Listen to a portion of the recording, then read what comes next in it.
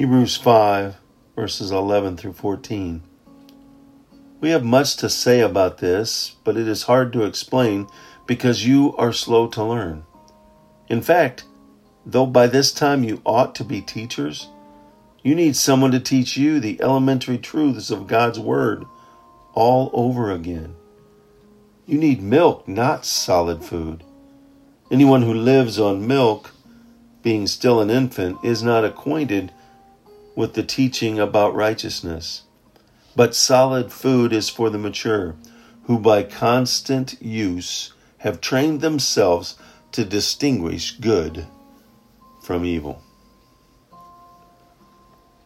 These Jewish Christians that the Hebrew writer was writing to were immature, and some of them should have been teaching by now.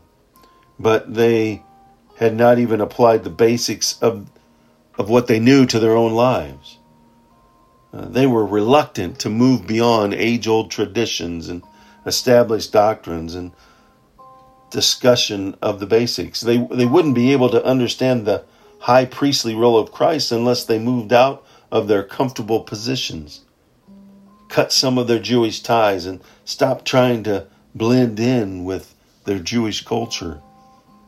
A commitment to Jesus moves people out of their comfort zones. In order to grow from infant Christians to mature Christians, we must learn discernment. We must train our consciences, our senses, and our minds, as well as our bodies, to distinguish good from evil. Can you recognize temptation before it traps you, becomes a snare? Can you tell the difference between a correct use of Scripture and one that is taken out of context? We need to. We must. In order to survive, in order to follow God's path, in order to know the truth that sets us free.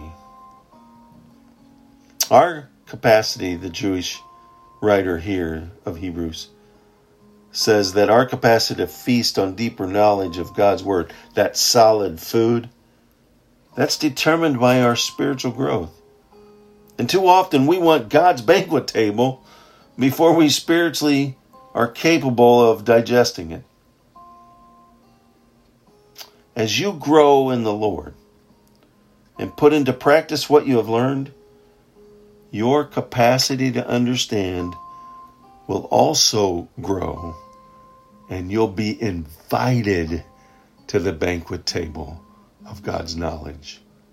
Praying for discernment over clarity, asking God to help point out through His wisdom, through the gift that has been given to you through the Holy Spirit, to discern and to look for the finer details, not to look for the easy answer and say, Lord, where do you want me to go? And he says, go here.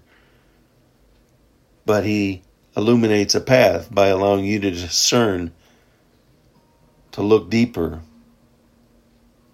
to seek His wisdom. Go out, trust in Him. Pray for discernment. Pray that God would grant you the wisdom to look for the finer details, the finer points.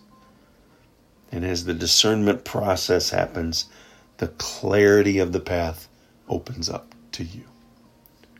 Go out, make it a wonderful, God-filled day.